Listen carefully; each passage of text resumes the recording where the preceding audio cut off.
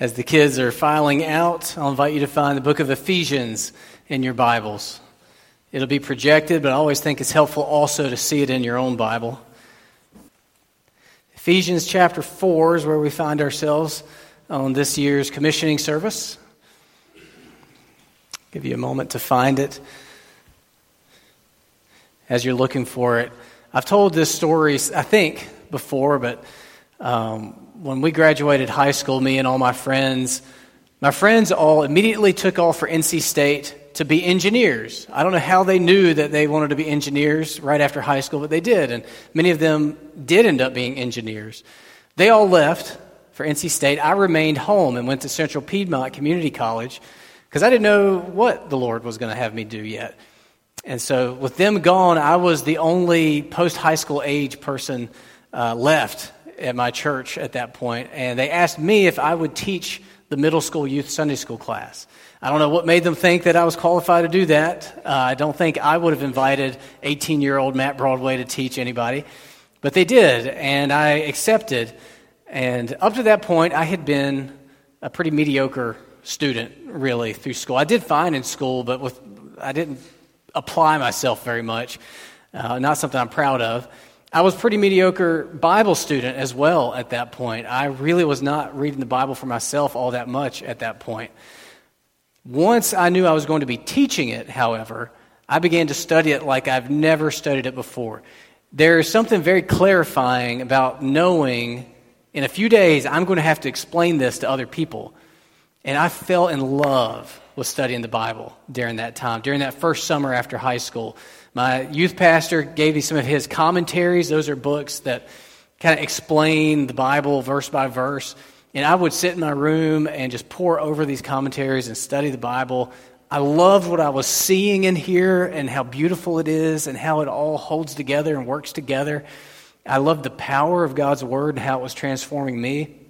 And I loved to try to give that to other people, to those poor middle schoolers who suffered through the first of my teaching. Over time, people at least recognized that I loved this. I don't know that they necessarily recognized that I was great at it, but they saw that there was something in me that was really drawn to this, studying the Bible and trying to explain the Bible. And so many of them mentioned to me, you ought to consider maybe going to Bible college. Maybe you should consider studying and becoming a youth pastor or something like that. And so my pastor took me to tour Southeastern Baptist Theological Seminary, but it was their college. And I loved it there. And so I went there and I applied and they accepted me, and the Lord provided for me to be able to go and studied the Bible there and loved every minute of that, and went on into seminary. And eventually we started having children and moved back from that Raleigh area back to Charlotte area so we could be near our family for help with the kiddos.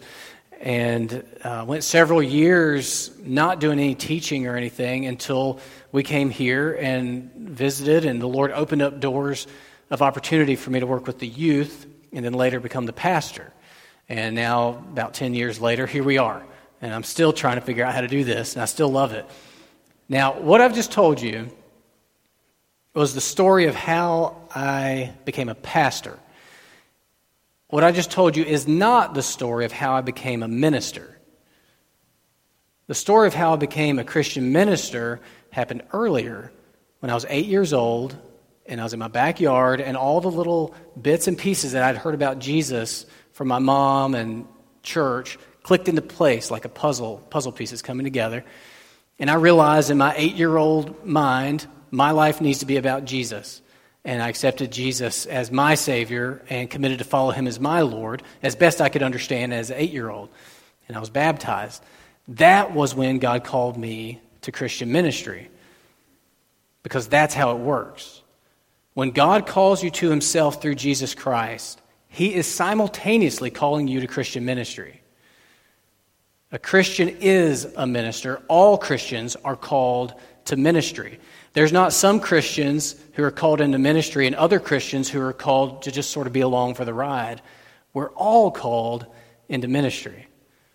So this year's commissioning service, that's what I want to emphasize to you from Ephesians chapter 4. No matter who you are, whether you're one of these officers we're going to recognize or not, No matter how you think about yourself, if you think that you're gifted to help people as a Christian or not, if you're a Christian, you are called to ministry. And there's good work to be done, and it involves you. So we're going to read Ephesians chapter 4, verses 1 through 16. I'm just going to point out two things. First, since we're all called as Christian ministers, what should we be like? As Christian ministers, what should we be like? And then the second thing is, what should we be doing? But before we read, let's pray together. Would you bow with me? Father, thank you for your word, and I am so excited at the prospect of you speaking to us through your word this morning. And ask that you would please do that. Would you please give us eyes that see and ears that hear and soft, receptive hearts, and do your amazing work through your word in us this morning, please. In Jesus' name, amen. So first off, what should we be like as Christian ministers? Let's look at verse 1. I, therefore, a prisoner for the Lord, urge you, he's talking to just the Christians in Ephesus. These are just everyday Christians, but ancient ones, but just like you and me. I urge you to walk in a manner worthy of the calling to which you have been called. So I urge you all you Christians, walk in a manner worthy to the calling to which you have been called. We have all been called, and we are to walk in a manner worthy of that high, holy calling. A number of years ago, some of you may have heard about it, but there was a very popular pastor over on the West Coast. He had planted a church, and within 10 years, they had like 10,000 people at this church. I mean, just looked so successful. They were popping up extensions of this church campus. Church campuses video this pastor's sermons in all over the place. 10,000 people. He was very popular author and speaker at conferences and podcasts, huge following online around the world. But there was a problem. It turns out, by all appearances, by what people who knew him, he was not walking in a manner worthy of his calling. Reports of him just being very arrogant, reports of him being very violent with his words, reports of him being very quick-tempered and divisive started to come about. And eventually all these things came to the surface, and he just had to resign because they were true. And in an instant, the entire empire, just like a house of cards, just gone. Website gone. Over. The churches, I read years later interviews with the pastors of other local churches in the area, and they said, one Sunday it was kind of like this. We had about 60 people. It was our normal church family. The next Sunday, after he had resigned and it all imploded, the local churches were flooded with hundreds of spiritually traumatized people from his church who had, they couldn't go back to their church anymore. It had closed down. And so they flooded into these local churches, and it just changed everything. So he had forgotten, apparently, that who you are is foundational to what you do. We don't just want to roll up our sleeves and get real busy in Christian ministry and neglect who are we. We want to walk in a manner worthy of this high, holy calling. So he gives us here 4 character traits of Christian ministers, which is each and every one of us if we're a Christian. These are things we receive through Jesus Christ. They are perfectly embodied in Jesus Christ. And we're just going to look at them briefly, starting in verse 2. Here he's describing the manner of living that's worthy of this calling. It says, with all humility and gentleness, with patience, bearing with one another in love, eager to maintain the unity of the Spirit in the bond of peace. So first, the Christian minister is to be humble. The Christian minister is to daily pry his eyes off of himself and onto other people. It's sort of a self-forgetful humility that holds other people up instead of holding ourselves up. Second, we see the Christian minister is to be gentle, to treat other people with care. Every human being in the world, every human being that you meet, no matter how rough they seem, no matter how grizzled and hardened and thick-skinned they seem, every human being is gentle cycle only. I have ruined so many of my wife's clothes by just throwing them in whatever cycle I'm throwing things in, drying them on the highest heat because I didn't look and realize, that was gentle cycle again. I've shrunk those pants again. Now they're capris again. I have ruined so many of her clothes from not being careful enough and looking at the labels. I wake up in a cold sweat thinking, oh shoot, did I do it again? If you could look at the label on every human being, you would see everybody is gentle cycle only. Everybody is valuable in God's sight. Everybody is to be handled with care. There's no place for Christian ministers like you and me for treating people violently. And I don't just mean physical violence. I mean even verbal violence. We're to be gentle, like Jesus was gentle. So the Christian minister is to be humble, gentle, and patient. It says there in verse 2, with patience, bearing with one another in love. It should take a lot to make us angry with somebody. It should take a whole lot to make us angry with somebody. When you think about all the patience you have received from God through Jesus Christ, when you think of how you're just drenched with God's patience, His mercy, His grace, His forgiveness, it should take a great deal to make you snap at somebody else. The Christian minister, humble, gentle, patient, and united. Verse 3, eager to maintain the unity of the Spirit and the bond of peace. This seems to be the most important one that the Holy Spirit wants to convey, because listen to this beautiful description of what all unites us that follows, starting in verse 4.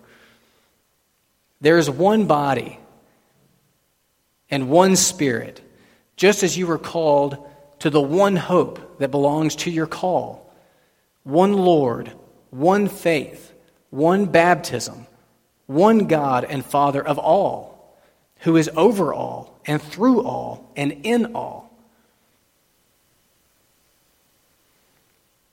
Let people say of us, of all Christians, but specifically for our purposes now, Doolin's Grove Christians, let people say of us, every time I meet one of those folks, they are always so humble and so gentle and so patient and so united together. They don't need to say, every time I meet those folks, they are just awesome. Nobody needs to think that we're awesome. Nobody needs to think of Doolin's Grove Church or any church as being awesome. Jesus is the awesome one. But let them think of us, man, they're Christ-like.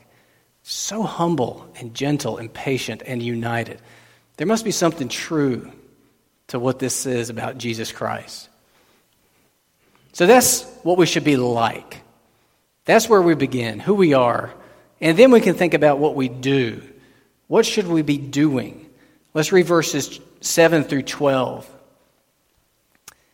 But grace was given to each one of us according to the measure of Christ's gift. Therefore it says, when He ascended on high, He led a host of captives and He gave gifts to men. In saying He ascended, what does it mean but that He had also descended into the lower regions of the earth? He who descended is the one who also ascended far above all the heavens that He might fill all things. So there's probably a lot of question marks coming to mind as you're taking that bit of scripture in.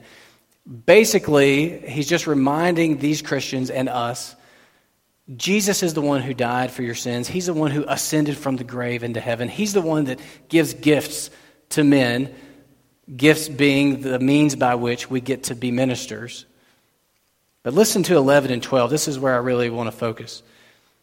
And He gave the apostles, the prophets, the evangelists, the shepherds and teachers to equip the saints, that's all of us Christians, to equip the saints for the work of ministry, for building up the body of Christ. To equip the saints, all Christians, for the work of ministry, for the building up of the body of Christ. So, I see yawning. What verb would you use to describe your participation in church?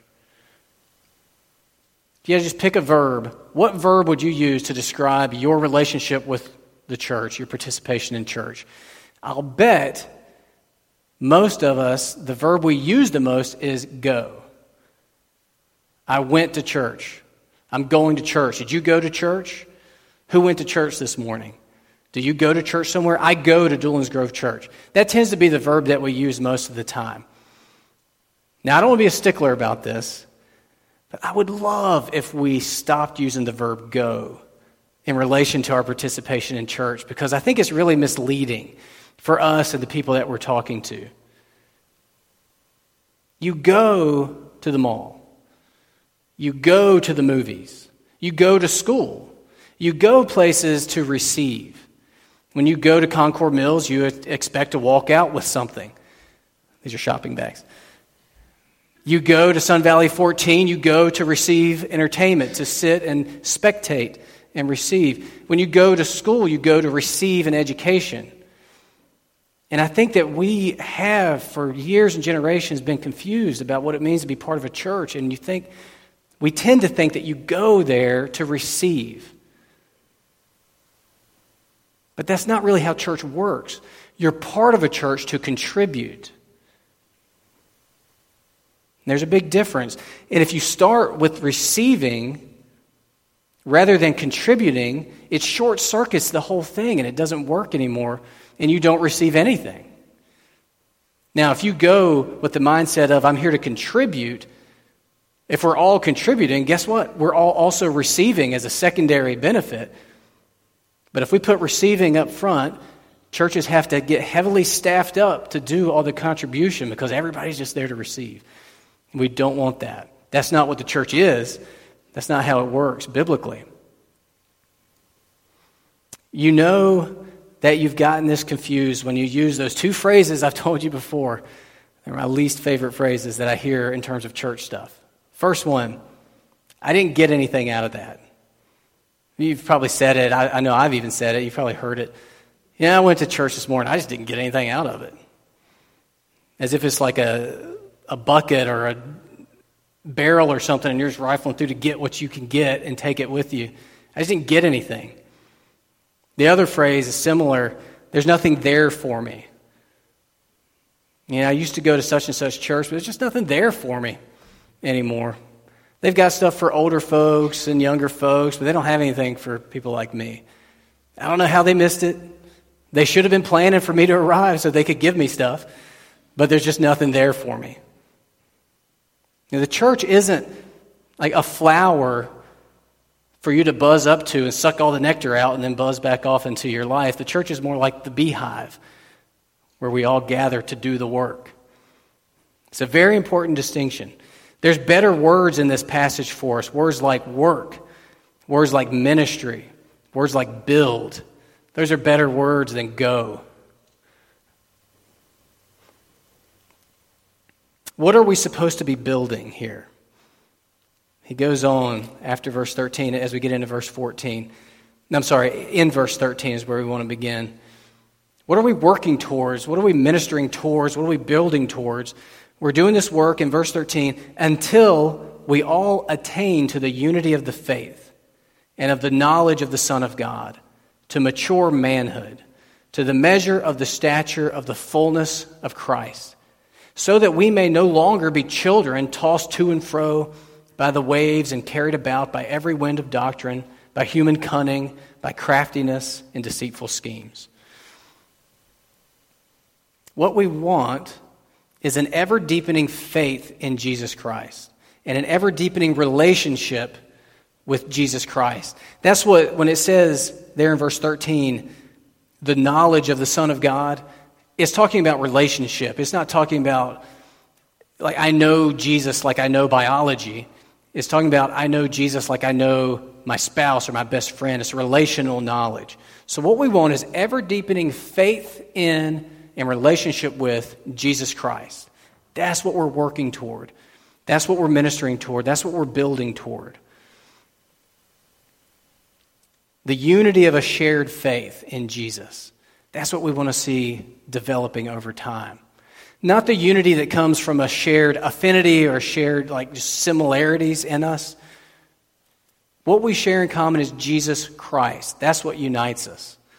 This is one reason why I'm not a huge fan of things like the cowboy church or biker churches. And I don't mean that critically. I think they're great for evangelism. I'm not sure they're great for church, though. Because what should unite us as a church isn't our shared subculture, it's Jesus Christ. And I think local churches should be made up of cowboys and bikers and nerds, all harmonizing together, loving each other because of Jesus Christ. That's the common denominator for us, not our, I wear cowboy boots, you wear a leather jacket, you read books, let's have 3 separate churches. I think we should be increasingly diverse, but increasingly united for one reason, because we all trust in Jesus Christ as our Savior. We want the stability of first-hand relationship with Jesus Christ. There's a difference between a first-hand relationship with Jesus and a second-hand relationship with Jesus. You know how you can be a smoker, but then you can also have your lungs damaged by second-hand smoke, standing beside the smoker. Some people, I think, go to church and they enjoy second-hand Christianity. They don't really have a personal relationship with Jesus Christ, but the person next to them in the pew does, and so they kind of feel like they did get a little bit of Christ. They're not really worshiping Jesus in the song, but the person next to them was, and they were there, and they feel like they too were. We want deep faith, real relationship with Jesus Christ. That's what we're building toward. That's what we want. How do we do it? Verse 15. Rather, the alternative to being tossed about, never maturing, never growing in unity and stability of Jesus, rather, speaking the truth in love, we are to grow up in every way into Him who is the head, into Christ. Speaking the truth in love. Speaking the truth of the gospel in the love of the gospel. That's what should be happening from the pulpit. That's what should be happening in Sunday school classrooms. But that's also what should be happening in conversations. Speaking the truth of Jesus with the love of Jesus to one another. And that's how we grow. Gospel words conveyed from person to person. That's how we grow. It's pretty beautiful and pretty simple. Should always be thinking, how can I nudge my brothers and sisters closer to Christ? How can I nudge my brothers and sisters deeper in their faith? We thought about this passage a good bit over the summer as we thought about church membership together. And it completely transformed my approach to Sunday mornings. I see it in how I pray with my kids on Saturday nights. I used to pray with them every night, mainly just, Lord, help them trust in you so deeply in your goodness and your wisdom and your power and your love for them through Jesus, that they can just sleep easy tonight, just be completely at peace, no fears or anything, because they know how good you are. That's a typical prayer. But now on Saturday nights, I also pray, and Father, would you enable them somehow, prepare them tomorrow when they gather with the church to encourage somebody in their faith. Somehow use them to nudge others forward in their faith, deeper in their relationship with Jesus. It's transformed the way we talk about things after church gatherings. We have a tendency to gravitate toward critique. But it's so much more exciting to say, well, how'd it go for you? Did you have an opportunity to encourage anybody in their faith? Were you able to be an encouragement to anybody's relationship with Christ and to share stories? Yeah, actually, God gave me this perfect, I remembered this scripture that I read 3 weeks ago that I hadn't even thought about, just in time to encourage such and such who's going through so-and-so, or reversed. When we remember that we're all called into ministry, the church grows naturally, as natural as a human body grows, a child grows. Look at the last couple of verses. We'll start back at verse 15 and read through verse 16 here. Speaking the truth in love, we are to grow up in every way into Him who is the head, into Christ, from whom the whole body, joined and held together by every joint with which it is equipped, when each part is working properly, makes the body grow so that it builds itself up in love.